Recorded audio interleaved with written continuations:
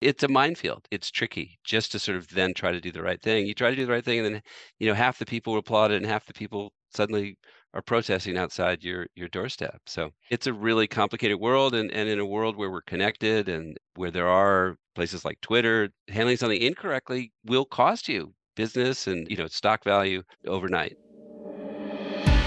And when there is no vision, the people perish. We choose to go to the moon. If today were the last day of my life, would I want to do what I am about to do today? Change will not come if we wait for some other person or if we wait for some other time. We are the ones we've been waiting for. Welcome to the Strategy Skills Podcast, where strategy partners teach you the tools and techniques to solve mankind's greatest problems. Hey, it's Michael, and welcome to another podcast episode.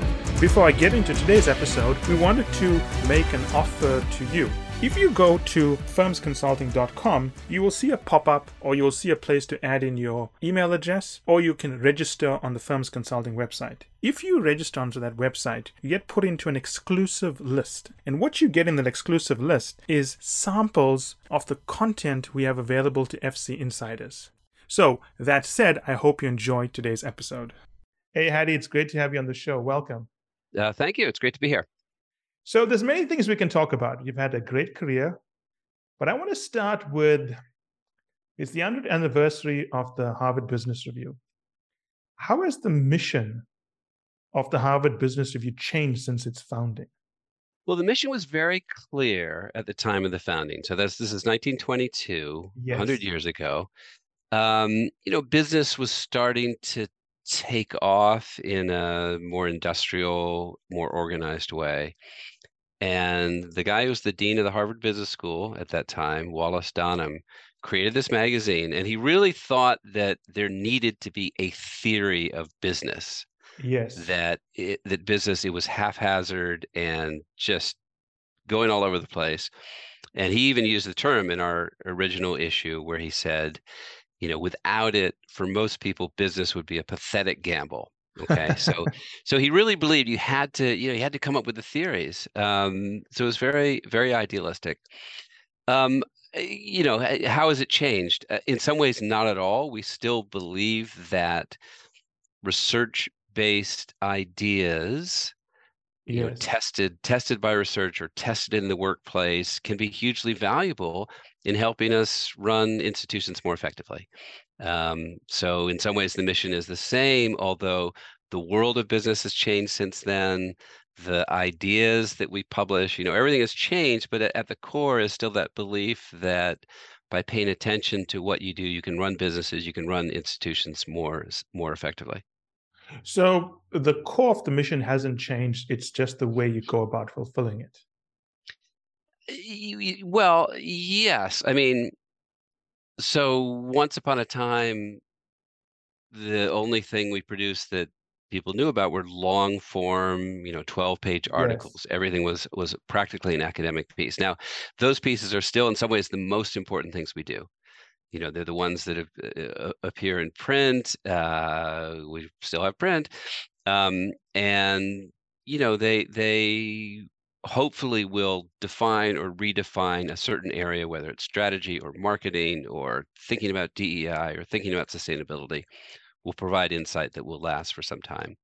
But now we do so much else. I mean, we're primarily a digital publisher. We're Yes. like everyone else, we're across all the platforms, and redefining value is not necessarily long, little short spurts. We're on TikTok, graphics. That there are various ways to convey information that will be valuable for people at work. So that's part of what's changed, is just how is the expectations of an audience and our attempts to meet that. Yeah, I mean, while a lot has been said about the Harvard Business Review, not much has been said or credit given to the digital transformation you've made. Because I do remember the time when most of the pieces were long form, and now it's definitely more accessible than it was maybe even 15 years ago. I hope that's true. I mean, look, the challenge is we have a great core of fans. We have a really Yes. devoted audience, and it's thrilling. But then there are lots of people out there who just have no connection to the brand and would imagine that we're overly academic or too hard or too boring or something like that. And we're writing about how people interact. We're writing about how businesses operate, and that once you put it in those terms, that touches almost everybody in the world. So um, the goal is to make it more accessible, to get HBR content in front of people where they say, "Oh, this is my life you're talking about." So that's a constant challenge, and you want to do that without blowing the brand, without dumbing it down. But so that's been what we've worked at for the last 10 years, and I think so far so good. Well, between I think it was 1994 and 1997, all I ever read was The Economist and Time magazine. Did you know that? I mean, that's a scary statistic. It's the only two publications I read for 4 years. So coming in from Time magazine, so you were one of the senior editors, I think second most senior editor at Time magazine, and you moved into HBR. What was the transition like? What was the imprint or the style you brought into the HBR? I think I was an unusual choice in some ways, but the CEO at that time, David Wan, he sort of got that for HBR to succeed, he needed an editing team that was more consumer focused, that was more Yeah. reader focused, and not author focused, and not, academia Yes. focused. So so once, if he's thinking that way, then somebody with my background, somebody with my experience in metabolism can help. Again, you don't want to blow the franchise, and you don't want to Yes. turn HBR into Time Magazine. I mean, I remember some of my first meetings with the staff just saying, "Hey, we can be faster. Time Magazine, we used to create the entire magazine in a week." And I'd be very excited. And I would look at the Yeah. faces around the room, and they were not impressed. They're like, "Yeah." And at the end You of the just day, you scared get, them in that first meeting. yeah, at the end of the day, you got Time Magazine, which was not a compliment from them. So it was really a matter of, all right, so how do you change the metabolism, but still protect what is unique and special about this publication? What do I miss? I miss, look, at Time, you'd sit down, there'd be the morning meeting, and you would talk about what's happening in Chinese politics and the new show on Broadway, and how are the Yankees doing? And there was this Yeah. broad sort of global thing. HBR obviously is far narrower. It's a sort of niche thing, but I mean, the history of magazines has shown you probably want a niche. I mean, that's it. It's unless you're the New York Times and a couple others, it's tough Yeah. to be big and broad and comprehensive and be successful. Better to be a little smaller but have this devoted audience that loves what you do. Yes, I think you guys have done a very good job because at one point I canceled my subscription to the Harvard Business Review, and then I came back when I saw some of the changes being made. Oh I, yeah, we partic- saw that. We saw what you were doing. I particularly liked the theme of the big idea that resonated with me because you had a theme and you had varying viewpoints built around that, which I hadn't seen much of. So clearly, you guys are doing many good things if you're bringing back some of the old audience members. So switching gears a little bit, when you were at the Wall Street Journal, you served as Beijing bureau chief and then Moscow bureau chief. Given the fact that Russia and China is in the news pretty much all the time, do you feel that perspective has helped you in terms of positioning the HBR and so on? Has it given you any advantage? Well, it was very sad that when Russia invaded Ukraine, I mean, first of all, that was Yes. catastrophically sad. Um, we had a partner, we had a Russian language edition and a partner who we liked a lot, and a whole team that we really liked, and they were not in any way part of Putin's machine, and in fact Yes. they really represented the opposite values. But it just became impossible. The logic of sanctions is blunt, and it's just not possible to say, well, we're going to keep this line of business going because we're doing Yes. business with good guys, because it's just not possible. And I was sad about that. So I mean, I think an understanding of how the world works informed that decision. It was a difficult decision. So we don't have a Russian language edition, at least currently. It's at the very least, it's being frozen. In China, I mean, it's this is a tough time in Yes. U.S.-Chinese relations. I was in China in the 80s. I was there during Tiananmen. I really saw what, you know, a government can do that is horrible. and deplorable and, sick. Um, that said, China is not just its government, is not just Yes. its politics, and Oh, there are well a lot said. of wonderful people in China, brilliant business minds. So I'm one of those people who thinks it's important to keep, that smart people in the US and China are engaging in whatever areas they can. Look, there'll be a period where, Xi Jinping won't be around, there'll be different imperatives. Our system will evolve, our US administrations will evolve. So, there'll be opportunities. I really believe in keeping the connection. So we have a Chinese edition, and Yeah. we want to expand in China, and we want to connect, and we want to write about, you know, brilliant business people in China who might have lessons for the rest of the world. So maybe my take is just that, it's a long process. Things can change, and let's just keep connected in some way. So you encourage engagement, distinguish between the people and the government, and understand that things are evolving and we shouldn't make rash judgment calls. Is that a Yeah, good way and of and summarizing maybe that? that's overly optimistic. Maybe you can say that, and then there's a point where, like with Russia, you can't continue. But I Yeah. guess I'm more optimistic that there is important common ground, even if it's on issues like, sustainability or something like Yes. that, or just pure business where the two sides can keep open channels even when the political channels are not friendly.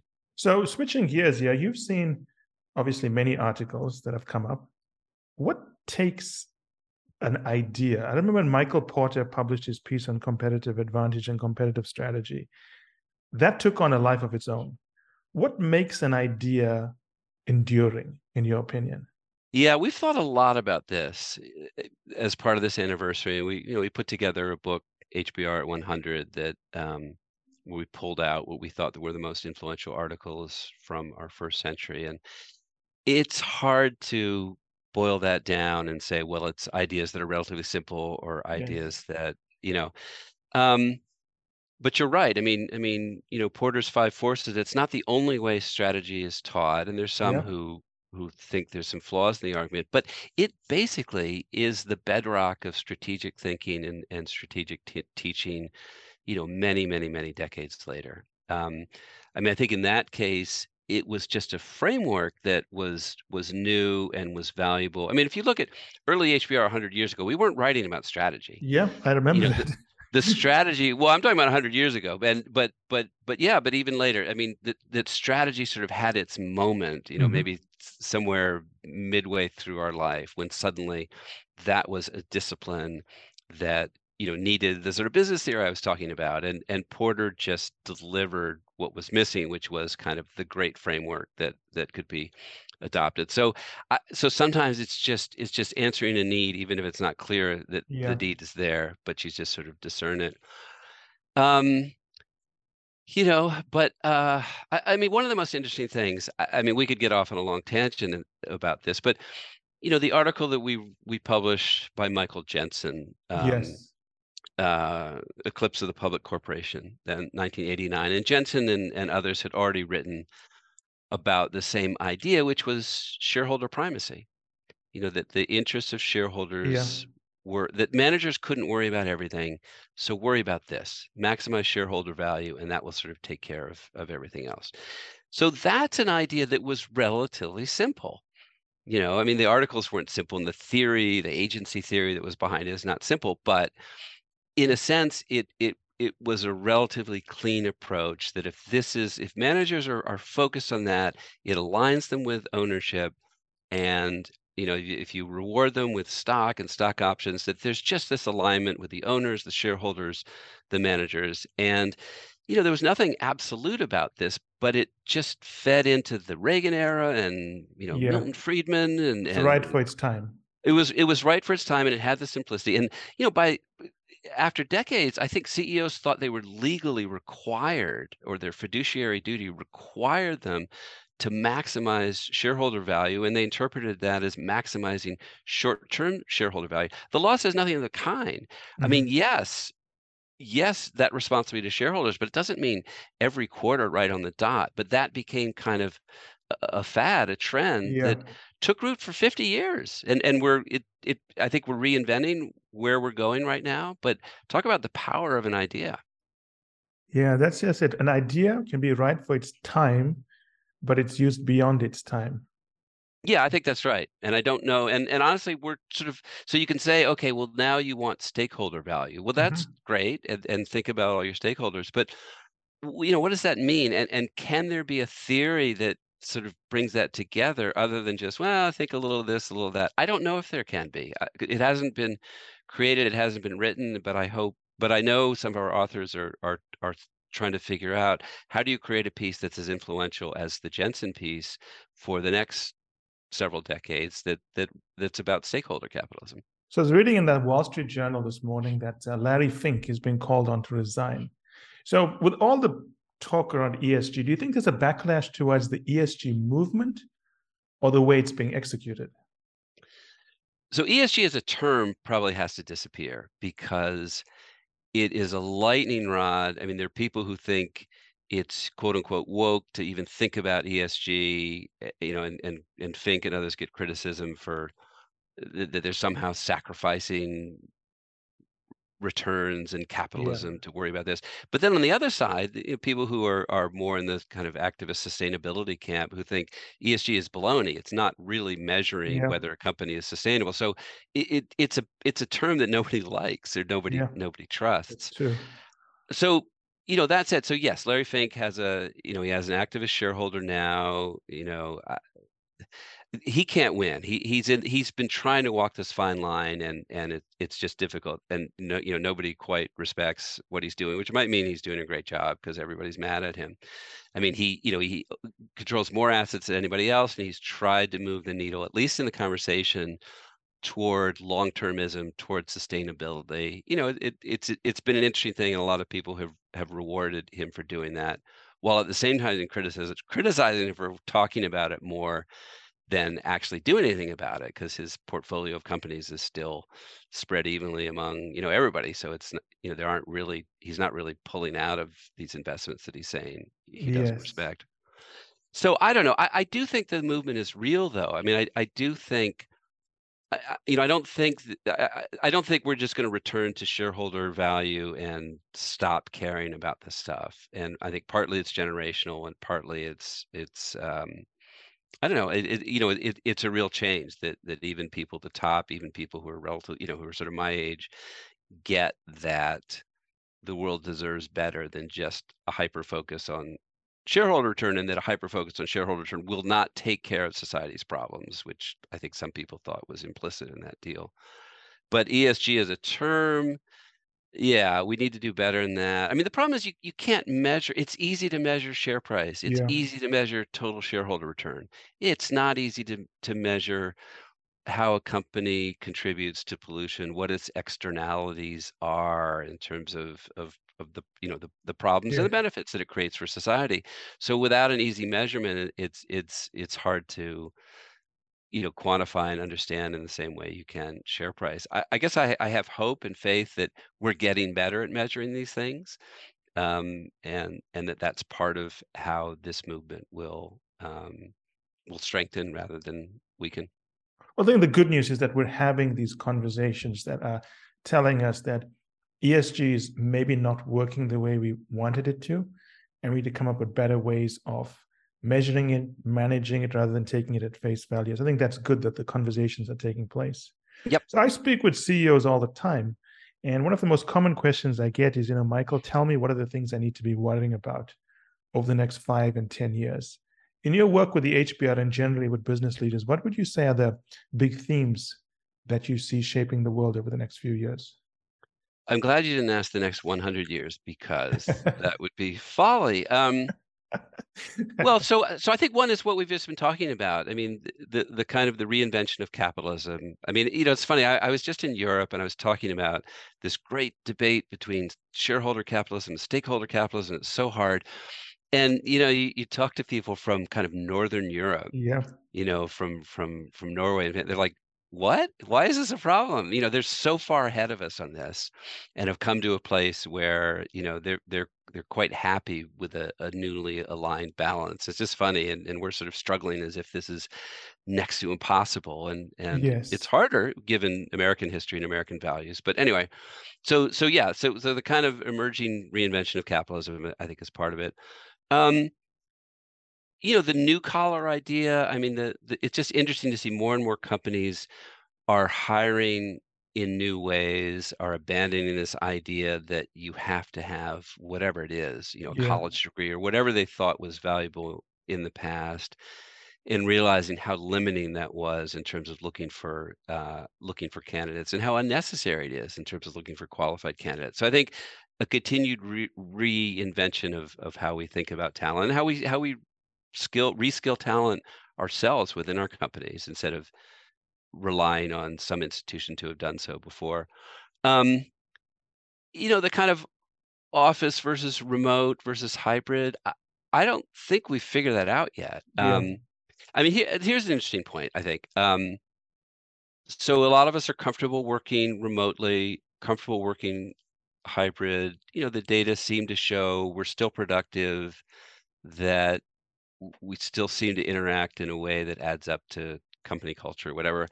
Um, but so Amy Edmondson, a brilliant professor at HBS, has a hunch. This is not based on research, but a Yes. hunch that part of that is, we have this reservoir of goodwill, or corporate glue or something like that, that got us through these past couple of years of remote work because we had a history of, kind of interaction, Like a physical credit. We had a interaction. credit.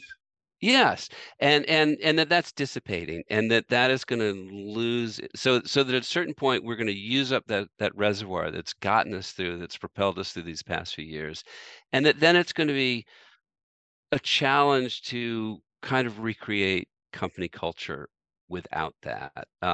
So I don't know if that's true, but I do think there's wisdom in just saying, if you're trying to figure out, how do you handle your workforce, don't just rely on the way things are right now. Just think a little bit more deeply about what you want and what you know about how organizations thrive. And we all have to come up with a reason for why people are in the office, other than, well, that's how we used to always do things. But um, I just think that just resonated with me when she said that we've gotten through the past couple years, but it may get harder, that we're losing some of that institutional glue, and may have to think about being together more, but with a purpose. Why are we doing it, and how do we take advantage of that?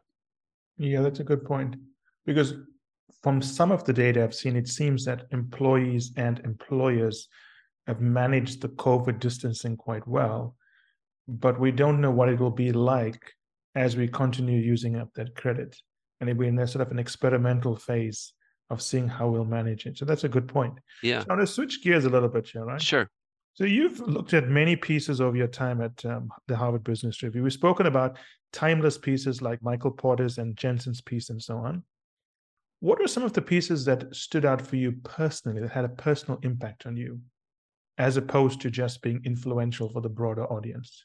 Well, I guess what I want to be as a leader, let's say that. I mean, another enduring piece is Daniel Goleman's piece on what makes a leader. I mean, he was the guy who really, I don't think invented, but popularized the idea of EQ, Mm-hmm. of sort of emotional intelligence as opposed to IQ, and that, some of these, softer skills really are as important as, basic business Yes. knowledge, to being an effective leader. So, I thought that was ahead of its time, and that's sort of all anybody talks about now. I mean, that's really the paradigm of leadership now.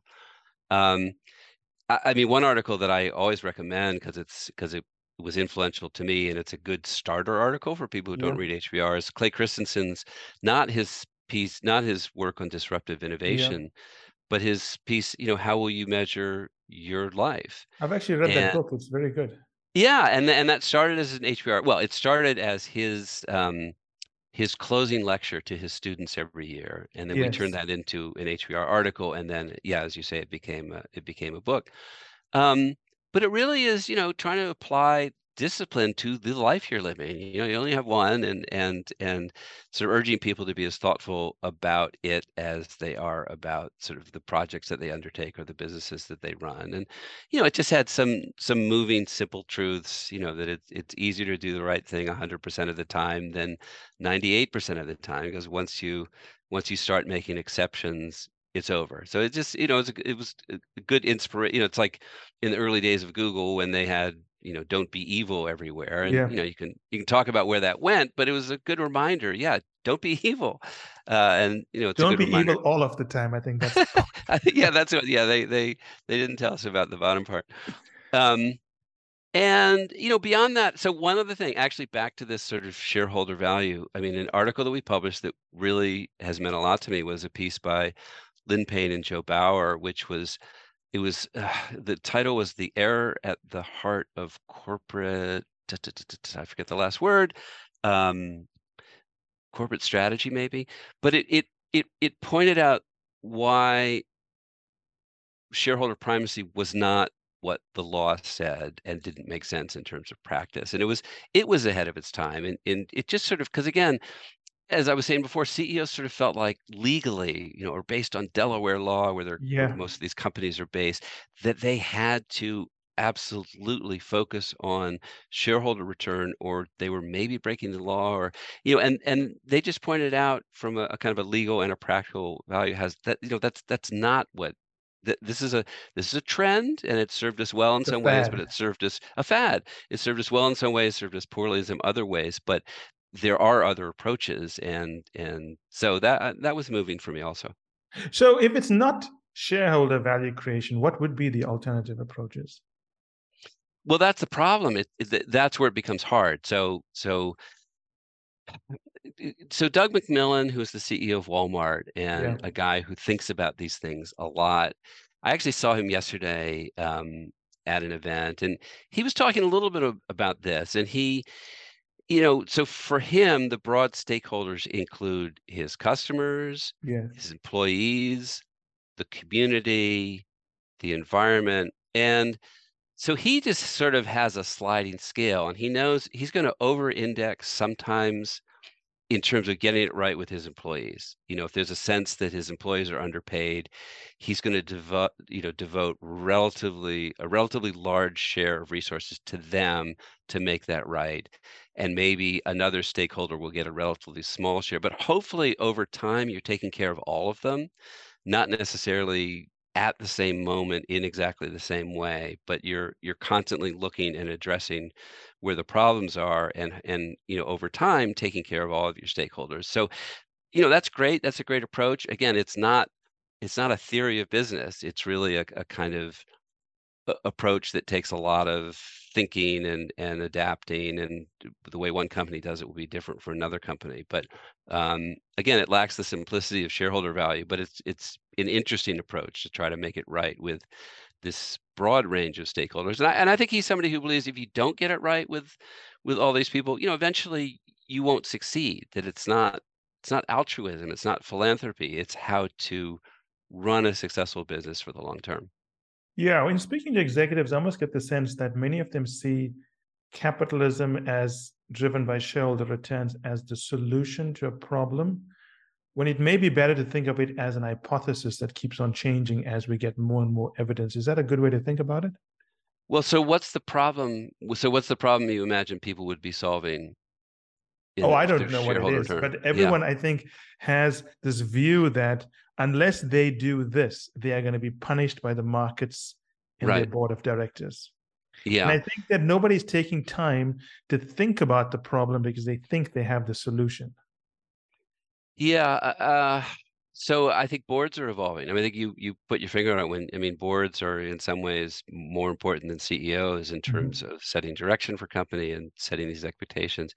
And it is true. I mean, we could say, well, all right, share price doesn't matter. It does. And you will have activist investors who come after you, and it will be hard to keep your job if you don't succeed with the share value. That's just true. It's just, I think I think we're learning it doesn't solve all the problems. I mean, the Milton Friedman wasn't, a horrible person when he said, Yes. that business should just focus on business. He just thought that's what business does. There are other ways to deal with social problems, and a successful business, by the way, will pay its staff well, and that will take care of some of these things. But this is not for business to worry about, and that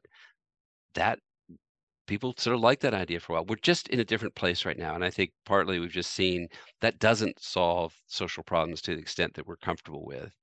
And I mean, this gets into the whole CEO activist Oh, I era was that we're just in about to now. go there. That was going to be Yeah. my next question. So I don't know if is CEO activism good or bad? Well, in some ways it's like, okay, well, why are we asking CEOs to solve social problems? Mhm. So you could say that's not right. But, well, they are, because we're feeling that government institutions have let us down, that there's a limit to what NGOs can do.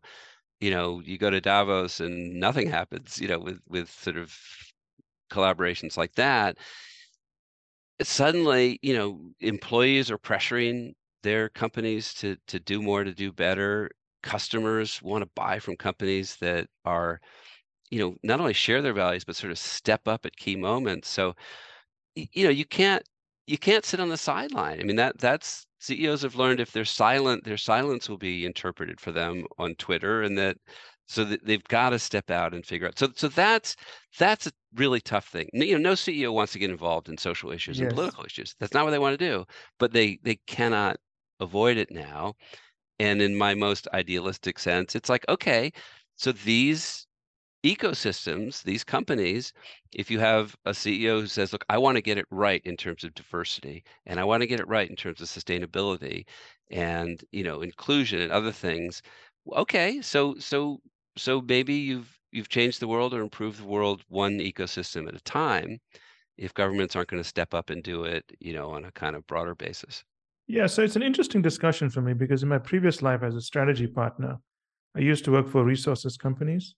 And it was very common for an oil and gas company, a gold miner, an aluminium smelter to move into a country and not just focus on extracting the ore and processing it and shipping it, but building the ecosystem around it, which is schools, hospitals, in some cases, universities.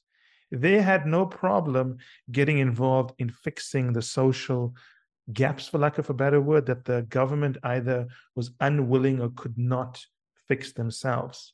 So it's been happening in some sectors for a while, but I think it's just unusual in the United States for companies to take that role.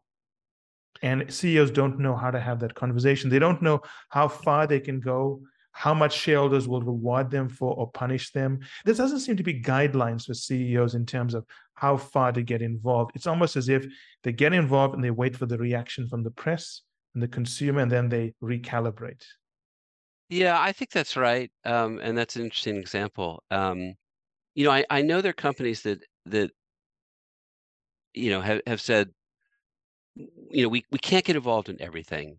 And, if we're upset, if Georgia introduces a law that seems to restrict voting, you know, and we make, widgets, maybe we don't get involved in that one. I mean, as important as that will be to some people, we can't get involved in everything. If we're but maybe environmental things we do, because that relates to our business. I mean, so there are some companies that have even come up with sort of formulas, and they sort of Yes. put in the data, and it kind of spits out, a kind of a ranking list. You can't get involved in everything, but these are pretty fundamental. They're consistent with who you are, that makes sense in terms of what your own, like, what problem you're creating. If you're generating a lot of carbon, okay, so you should be involved in that issue. But not necessarily every social thing that comes out. It's hard, though, because your employees sometimes want to see you step up when there's Yes. some national tragedy or global tragedy, and they just want their leaders to step up and say what the employees need to hear. And it's a minefield. It's tricky just to sort of then try to do the right thing. You try to do the right thing, and then half the people applaud it, and half the people suddenly are protesting outside your doorstep. So it's a really complicated world, and in a world where we're connected, and where there are places like Twitter, handling it handling something incorrectly will cost you business and shareholder, stock value overnight. So none of this can be ignored anymore. I mean, it's fascinating, but it's challenging. I think it was Porter and Kramer. I'm not sure who was the second author who wrote a piece. I think it won the McKinsey Award, which talked about how companies can get involved in social issues if that social issue enabled their business to be more successful. And I can't remember when it was published. It was a couple of years ago. I thought that piece was it presented a very interesting framework for creating guidelines for how companies should get involved in social issues. But Yeah, as you said, it's very hard to know where the goalposts are. yeah. So that was probably about 10 years ago. So they used the term shared value. Yes. And you're right. It was Porter and Kramer, Mark Kramer, and yeah, I mean they believed that there were sort of blue oceans that could be, no less profitable for companies than any other investment they might make that would address these sort of social needs. And urge companies to look for these opportunities and create these ecosystems. And they can point to examples. I mean, I'm not sure we've changed the world with that kind of thinking, but there certainly have been some of those opportunities. So in terms of the pieces that have come out from the HBR, have there been any that, and I'll pick my words carefully, haven't as aged as well? Yes. I mean, look, we were among the many who wrote about Enron Yes. as I didn't want to bring it up, but I was going to go there. No, that's fair. I was before my time, so it's easy for me to sort of be critical. But so yes, we were among those who thought Enron really had an approach to strategy that should be emulated. But before you move on from that, I want to unpack that a little bit. Sure. And I know it's before your time, so you may not know the mechanics of what happened there, but how does an idea like that stand scrutiny for so long? How does it become accepted by so many smart, disciplined thinkers who have access to the books, who can see what is happening? How can Enron have been put on a pedestal for so long? Well, I don't know about for so long. I mean, it was that initial heyday where there was a lot of hype about the company, and the people who researched the company thought this is the real deal and wrote about it, and it seemed to have the kind of rigor that we require. And strategy, I remember that. Yeah, and and it seemed way too complicated for most of us, but we were made to feel stupid for not getting the new paradigm. So I think, look, I mean, it's hype. I mean, think of Theranos, think of the and maybe FTX. I mean, the people who in hindsight should have known better, who kind of fell for the hype, and we certainly fell for that one. I don't think we ever got GE right. I mean, I think we over admire. I mean, I think Jack Welch was a very complicated character, and in some ways had a lot of wisdom and a lot of soundbite wisdom that is valuable. But I don't, we didn't understand sort of the extent to which he was gaming the system while he was CEO, and the extent to which he left a minefield for his successor. Yes. I'm not sure we got it right covering his successor either. So I don't think we've ever gotten GE right. But in a more, I don't know, sustained way, you look back on what we wrote about gender, and it's absolutely cringeworthy that, I mean, in the 50s, we published a piece called, Successful Wives of Successful Executives.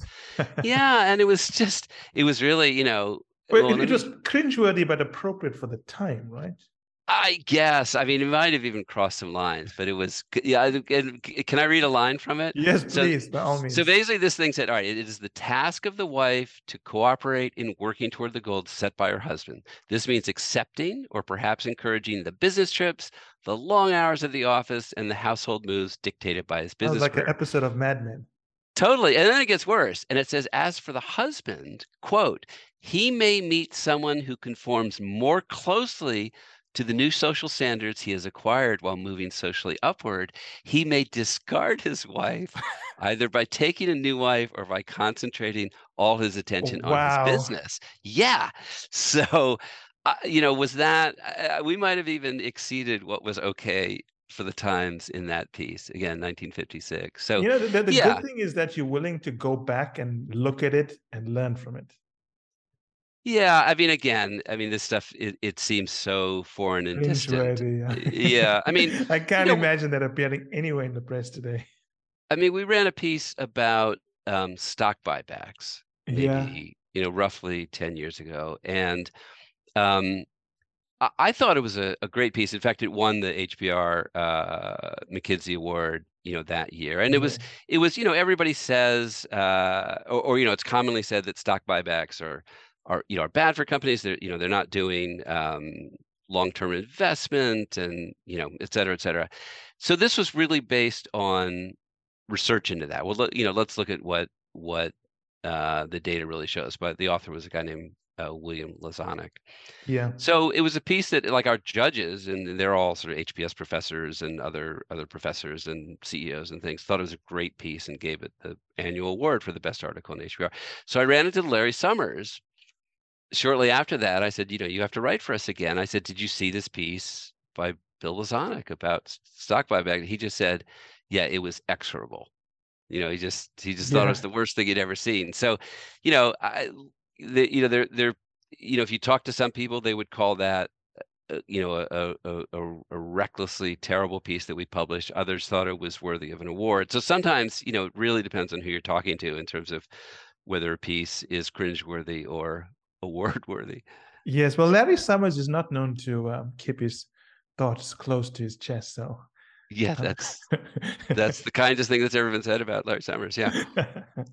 But it's amazing. So, we've been talking about good ideas and bad ideas, but in my time, I've seen a good strategy often looks a lot like a bad strategy. I mean, in hindsight, you can say it's a bad strategy, but I've seen some pretty bad strategies get 100% vote of confidence from everyone. So in hindsight, we know these things are bad, but how do we go about passing them in the moment? So I don't know. I do not have a sort of easy Yes. answer to that at all, and I'm not sure our pages do. What we publish over and over again. To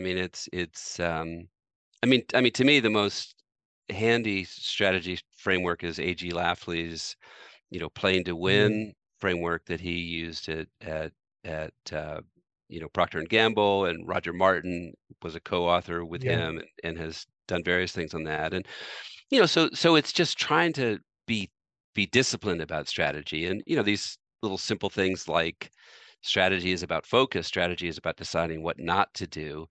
Those sound like little easy sound bites, but they're Yes. really hard to Yeah, implement. really hard.